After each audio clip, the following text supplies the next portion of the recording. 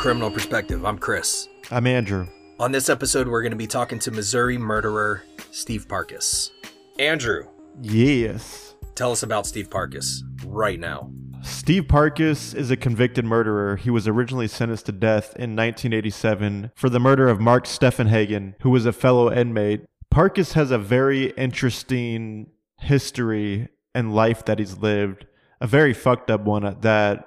Probably one of the worst childhoods I've ever read about. Yeah, definitely. What's crazy is him growing up, he was in an abusive household with his mom and dad, and they signed custody over to his maternal great aunt and uncle. So they went from one abusive household to a much worse abusive household. Yeah, he wasn't with his parents very long, but apparently they were neglectful. His father was definitely an alcoholic, and his mother was probably an alcoholic too. They didn't really pay attention to him at all. And he wasn't with them very long. And then he went over to, like you said, his great aunt and his uncle. And his uncle was fucking horribly abusive. He was an alcoholic, a pedophile, and I don't know where to... I mean, he was physically abusive. He used to beat him. He used to rape him.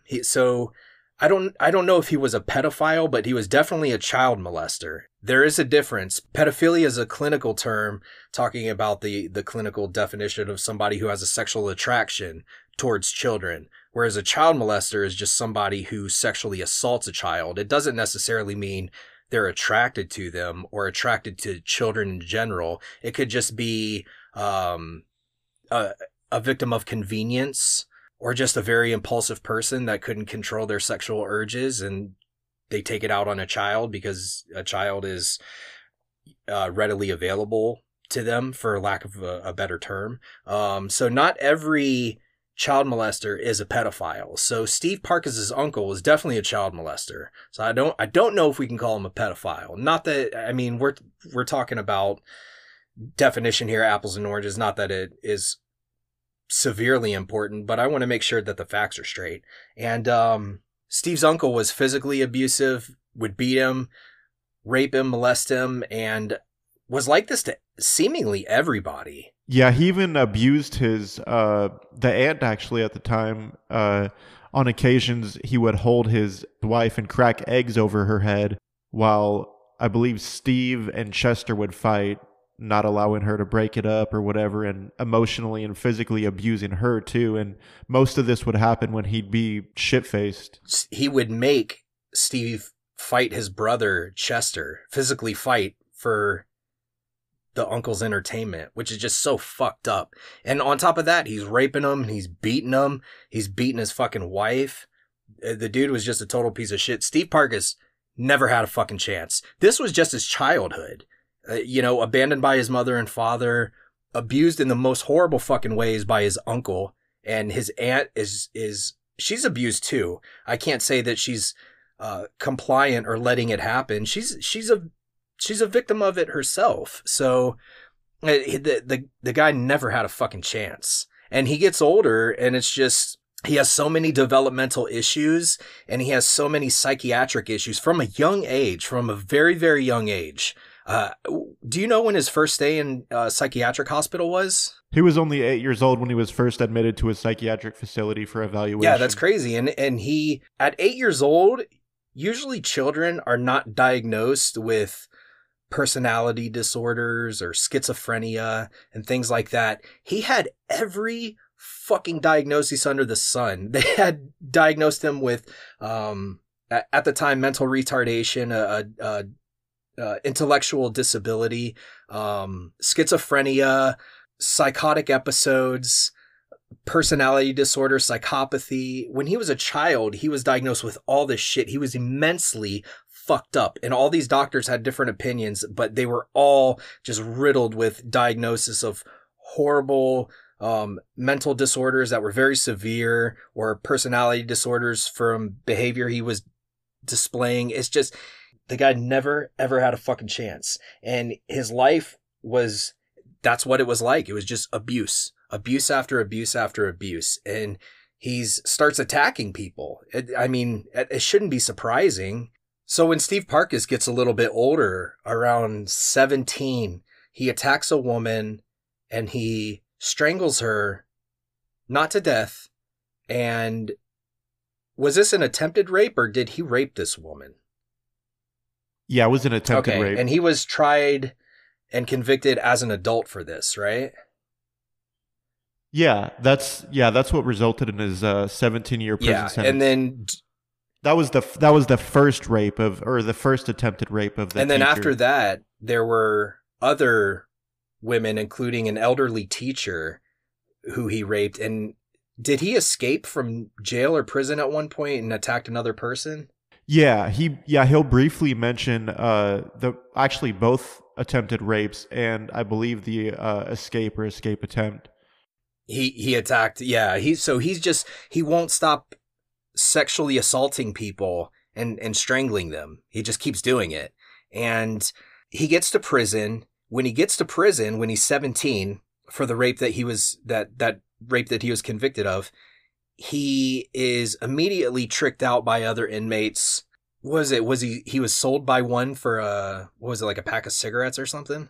Well, he was sold by a corrections officer for $60 to different inmates, and there's been so many occasions he was found with semen dripping down his face.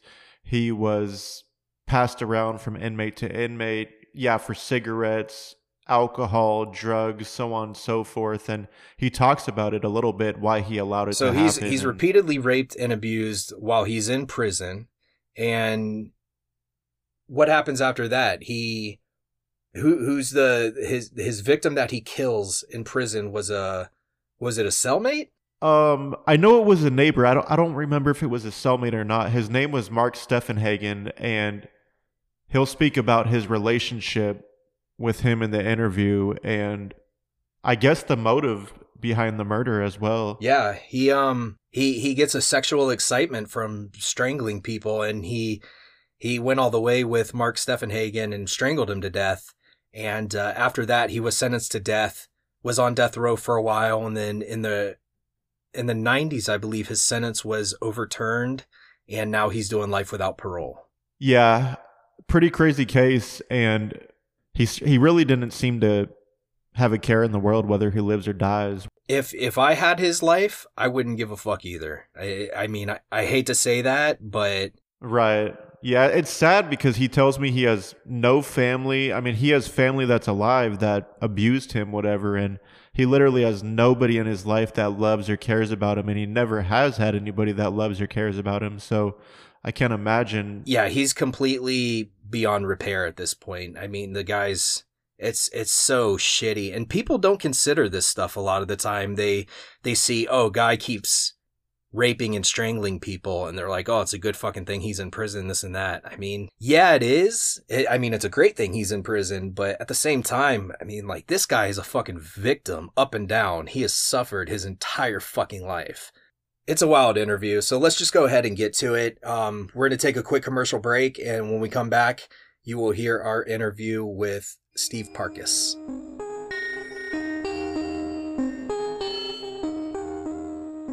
Andrew. Yes, sir. Guess what I was doing today? I could only wonder.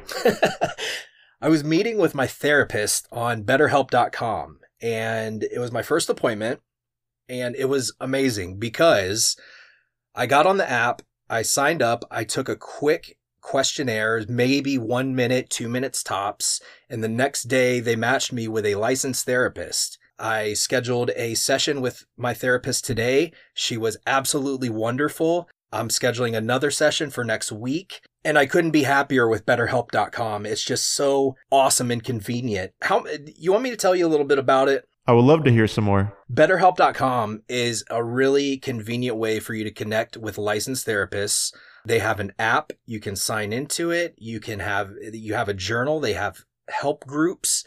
I can't talk about how convenient and affordable it is. They can offer grants. Maybe you can't pay for it, but you need some mental health counseling. They have licensed therapists. Access them 24 hours a day. You can schedule sessions via phone, chat, or video. How's it sounding so far? That sounds actually really cool. It's great. The therapists abide by HIPAA laws, so they're not out there blasting your shit on social media. And they have licensed professionals. Some people may not have in their area if they're in a rural area and there's not a lot of licensed professionals available, but they have licensed professionals in the following: depression, stress, anxiety, relationships, sleeping, trauma, anger, family conflicts, LGBT matters, grief, and this one's for you, Andrew, self-esteem.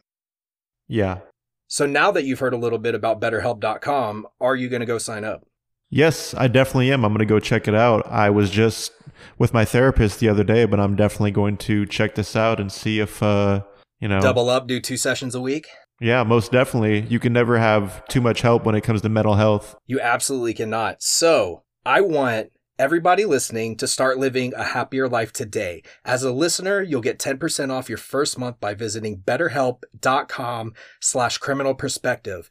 Join over 800,000 people taking charge of their mental health. Again, that's BetterHelp, HELP.com/criminal perspective. Okay, can you tell us about your childhood and what it was like growing up for you? My uncle would always get drunk. He'd beat up everybody in the family and rape them and shit. So, you were born to Linda and J.W. Parkus in St. Charles, Missouri. Your mother was an alcoholic and drug user, correct? I think so. I don't know. I only seen her a couple times. I know she was a diabetic, but I didn't know she drank. And your father was an alcoholic, right? Yeah, my father was, definitely. And your father was in and out of jail himself, right? Yeah, he was in prison too, back in the early 60s. What was he in prison for? I don't know. I just know he was up at the wall. What were the living conditions like when you were living with your mom and dad? Well, I didn't live with my mom and dad for, I ain't lived with my mom and dad for years, right? I was adopted by my aunt and uncle, and my uncle was real abusive with the family, and every time he got drunk, he would beat up everybody in the family and rape them and sodomize and shit. From what I understand, you lived with your mom and dad, and they signed over the rights to your aunt and your uncle, or your great aunt and your uncle? Yeah. I was scared to death of him, and that's why I used to run off all the time to get away from it and get away from him and shit. That's why I used to run off all the time. Steve, how did you feel when your uncle was abusing you or raping you? Did it make you feel angry? Yeah, it made me angry. Was this a daily occurrence, Steve? Yeah, it was damn different. Well, actually, I had trouble with my brother and Taylor, right?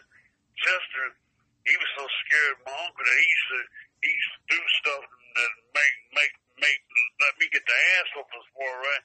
Like bust up the fish tanks, jump in the swimming pool, punch holes in the bottom of the swimming pool, and blamed it on me. Stole some cigarettes from Taylor, blamed it on me, and I got all the ass whoopings. So I got tired of this shit. I started running off. In reference to the cigarettes, you were beaten with a belt, fist, and you were hit on the head with a monkey wrench in that occasion, right? Yeah. From what I understand, he would make you and Chester fight each other for entertainment sometimes?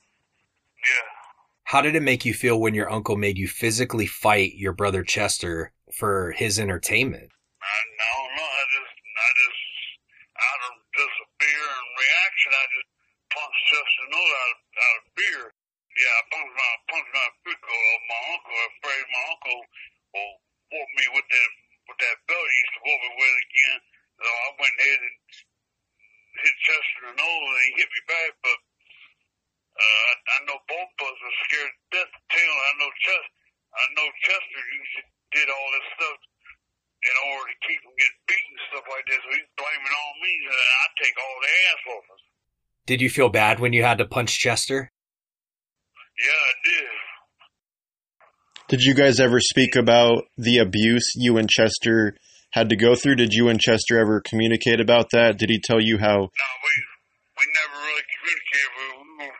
We were never really close, because I blamed him for a lot of stuff that went on in that house. And if he hadn't been doing all that stupid shit, I would have never gotten on a lot of them assholes and shit like that. Taylor, Taylor, when he got drunk, he would beat up everybody's friend. I didn't know at the time, but one day, I can't remember when it was, Taylor was drunk, and we had his mother staying with us, and for a week or two at our house in St. Louis. And I walked up on one morning that Taylor was up on top of his mother, raping her, right? And then look in her eyes like she feared him, right? And I never will forget it. The next morning, she died of shock. She slid across the floor on her knees with her hands spread out towards Taylor with a hell of a look on her face, and she died just like that. I knew right then that I had to get away from her. Did this make you want to hurt people, how you were being treated at home? Yeah, I thought everything was like that. I've been through a lot of shit, and it's like every time I turn around, something was going on. Somebody was either getting beat up, raped, or tortured, or died. Steve, on one occasion, your uncle used a meat cleaver, and he made you put your hand on the counter, and he nearly severed your right index finger. What? Yeah, my right index finger, they had to sew it. I damn near lost it. If it hadn't been for Bernice, I'd have lost my hand. My finger. She's the one that got me to the hospital. What happened? Why did he do that? Because I stole. Because Chester told him I stole a little cigarettes from him, which I didn't even start smoking until I was in that 1985 when I was at the wall. I didn't start smoking until then. Steve, how did all the trauma from this abuse show itself in your behavior? No, I was mainly attacking women. Tried to rape them. At the time, I was confused, and I thought this was the way the war was, and so I acted out the way I felt. I just acted out like that. I wish I didn't. Now I wish I didn't do none of that, but I did. It's too late for all that. All the thing I can do now is make sure it don't happen again. You originally went to prison for you raped a school counselor. It was assault with attempted rape, assault with attempted rob, and breaking out of jail. So when you were 17 years old, you tried to rape and choke a woman, and you were sentenced to 17 years in adult prison. Yeah, that was Miss Bishop. And while you were incarcerated on this case, you broke out of jail and you sexually assaulted and tried to strangle another woman. Yeah, I broke out of jail. Me and Chris Collins them did. How did you break out of jail?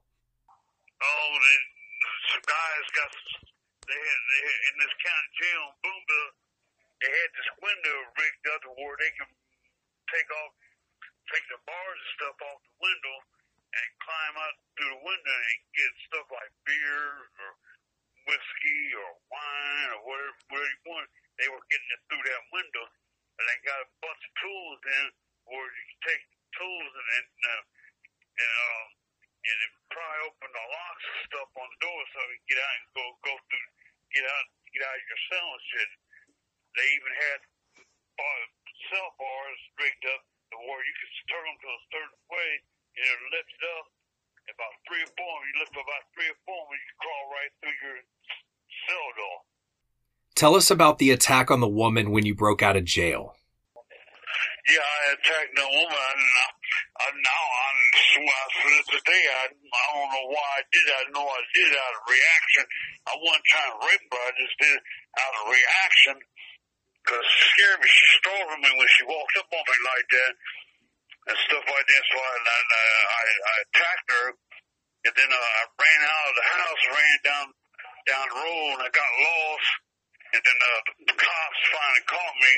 After they caught me, they told me that the woman I attacked was my lawyer's wife. I didn't know that. So he had to get signed to another case because they wouldn't let him represent me in court because I attacked his wife. The commonality between all your victims is that you strangled them with your hands. Why did you choose specifically to strangle them with your hands every time? Because I was going through the same thing they were going through, and I mean, my uncle and them used to do that stuff all the time. I used to watch people while they do it, and they seemed to get enjoyment out of it, so I started getting enjoyment out of it. So you choked these people because it got you sexually excited. Yeah. So now in the story, you've attacked 2 women and you're back in prison. And now, while in prison, you tried to rape and strangle an elderly school teacher? Yeah, I tried to rape a school teacher. Can you tell us some things about that?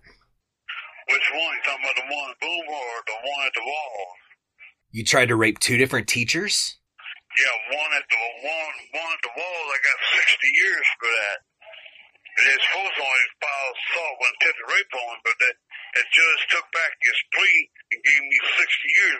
Man, I was mad motherfucker. He gave me this 60 years because I pled guilty to assault with attempted rape, which it was, and I didn't complete the rape, and he gave me 60 years. I said, oh, no shit. The 60-year sentence, was that on the attack on Betty Weber in prison? No, that was an attack on Miss Harshberger at the walls back in 1980. Okay.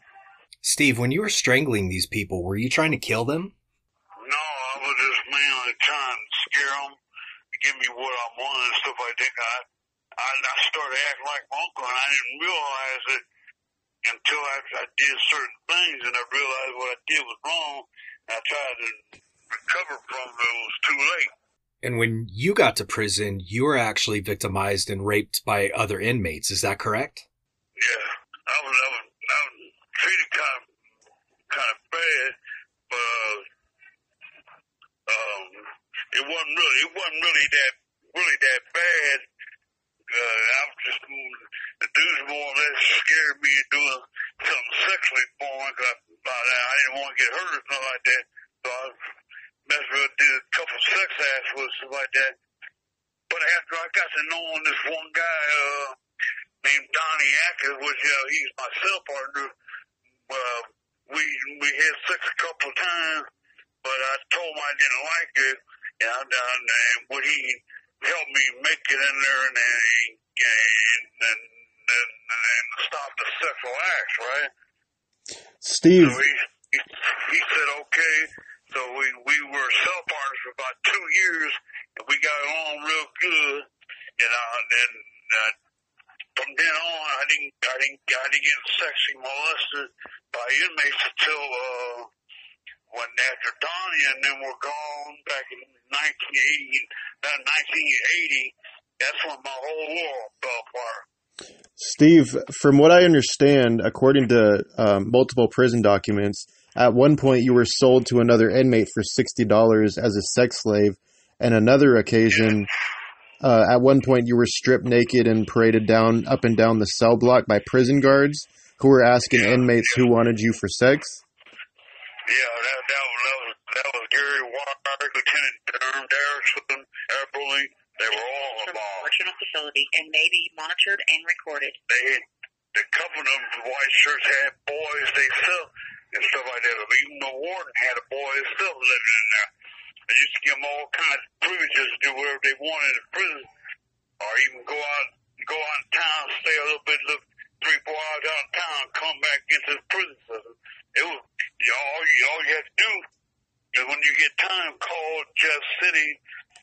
To the Cole County police officer and talk to them about Don Warwick, about the investigation they had done on the Warwick administration about all the stuff that was going on at the wall back then. You'll know what I was up against. And you had to call the FBI because they're the ones that tried to indict him 3, 4, 5 different times. They could never indict because all the inmates would take the ball for him. They would say they did it when all the time he did it. He would promise them boys or something like that. In return, he'd give them a little special privileges for to take the ball for work. And now that's what they did. He had what they call the inmate hit squad, and the inmates killed people in prison over Donald Warwick and Gary Warwick. Used to kill them all damn near. They were averaging killings 2 killings per week every week up there. Steve, let's talk about the case that landed you on death row. Yeah, I killed Mark because I got tired of inmates abusing him and shit like this, so I figured I went in, killed him, put him out of his misery. So you're saying you killed him because you were tired of other inmates abusing him and you didn't want him to go through what you went through? Yeah. Steve, from what I've read, you were having anal sex with him while he was strangled to death? Huh? Were you having anal sex with him while he was strangled to death? Yeah, I do. I didn't realize I did anything until after I did. I was real confused back then. I was high on medication. I was on medication, stuff like that. I kept having all kind of weird thoughts in my head. And I was real paranoid of a lot of people. I was even scared to death of my own brother. I wouldn't even live next door to my own brother because I was scared to death. Steve, you said you strangled that victim to stop him from being further abused, but it sounds like you got sexual pleasure out of strangling him. Yeah, it did. It did make me sexual outside. I kept saying, I kept talking to myself and trying to figure out what I wanted to do because I knew I was going to get into trouble for being out of the cell. And I know the guards, man. There's a lot of corrupted guards up there, and I was scared to death of them. And I knew I didn't have nowhere to run, nowhere to hide, so I went in and spanked them so I could get put on death row. Now, so they execute me, but they didn't execute me. What was death row like? It felt like it made me kind of weird feeling. It's a weird feeling.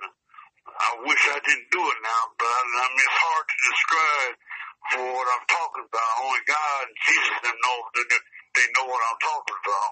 Do you feel like now you're a threat or a danger to other people? No, I don't feel like I get along with a lot of the inmates now, so I've been knowing a lot of them since I was on death row, stuff like that, so I got to know them real well. So I feel more confident about myself and stuff like that, and just admitted that what I did was wrong. Just stuff like that that's in the past, and not let the past get me down. Like this one female told me, I can't let my past get to me. You can't let what work and them did get me to my lowest point. That's what they want. They want somebody to be evil like that. Steve, have you ever been diagnosed with any mental illnesses? Yeah, they got me being diagnosed as schizophrenic and psychotic behavior, stuff like that. They got me on a bunch of medication right now. A bunch of psychiatric medication, man, sleeping medication too. I don't be thinking all that weird shit all the time. And your brother Chester died in prison, correct? Yep, died in Crossroads 2007 when I came off of death row. I was sitting there brushing my teeth one day, and my Chester's picture fell out of my light, and I don't know how it happened, right? I had a feeling that something was wrong, something wasn't right when this picture fell out of my light like that. And first thing I said when he called me down there to interview me and tell me Chester was dead, I said, "Chester's dead, ain't he?" She said, "Yes." How'd you know? I said, "I don't know. I just got a feeling that he died." She said, "Yeah, he died of a massive heart attack." How'd that make you feel? Weird, because I knew something happened. I just didn't know what. I just knew it was something bad, though. Well, before we end this, is there anything you would like to say, get off your chest? Just forgive me for what did happen to God, and then forgive me for what I did, and I'll do my life better and stuff like that, and don't go through the same shit I went through before and stuff like that. Stay out of trouble. Don't give people no problems, something like this, you know. I ain't afraid to fight back or something like that. If I get whooped, I get whooped. But I'm not afraid to get beat up now.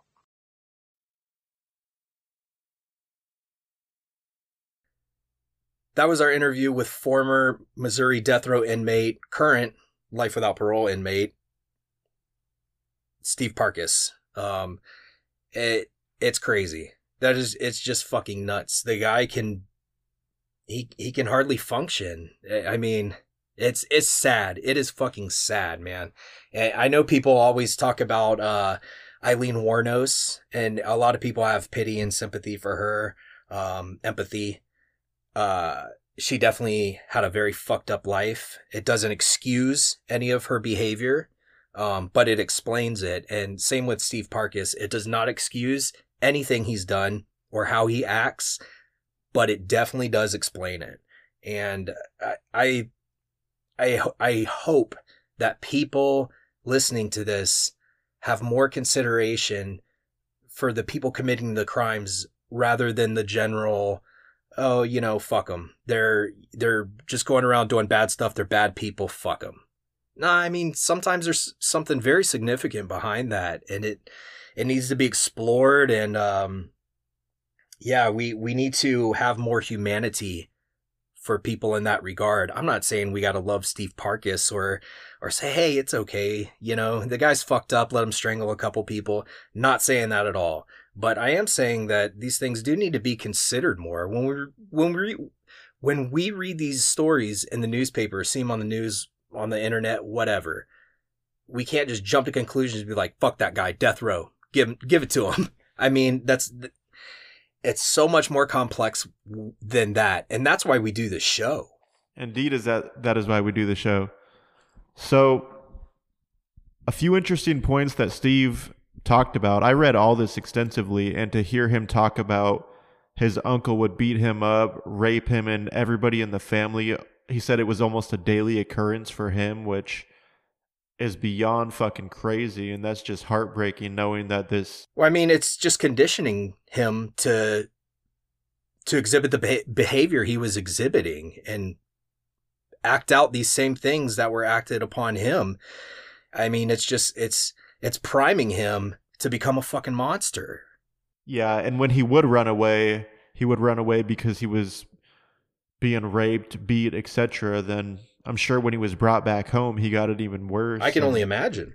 Yeah, I mean, when you're victimized enough, it's only logical that would come out in him victimizing other. That's not to say that the abused abuse. That's not the case. I'm not saying that at all. Not in the least bit. However, when the abused abuse, it makes much more sense.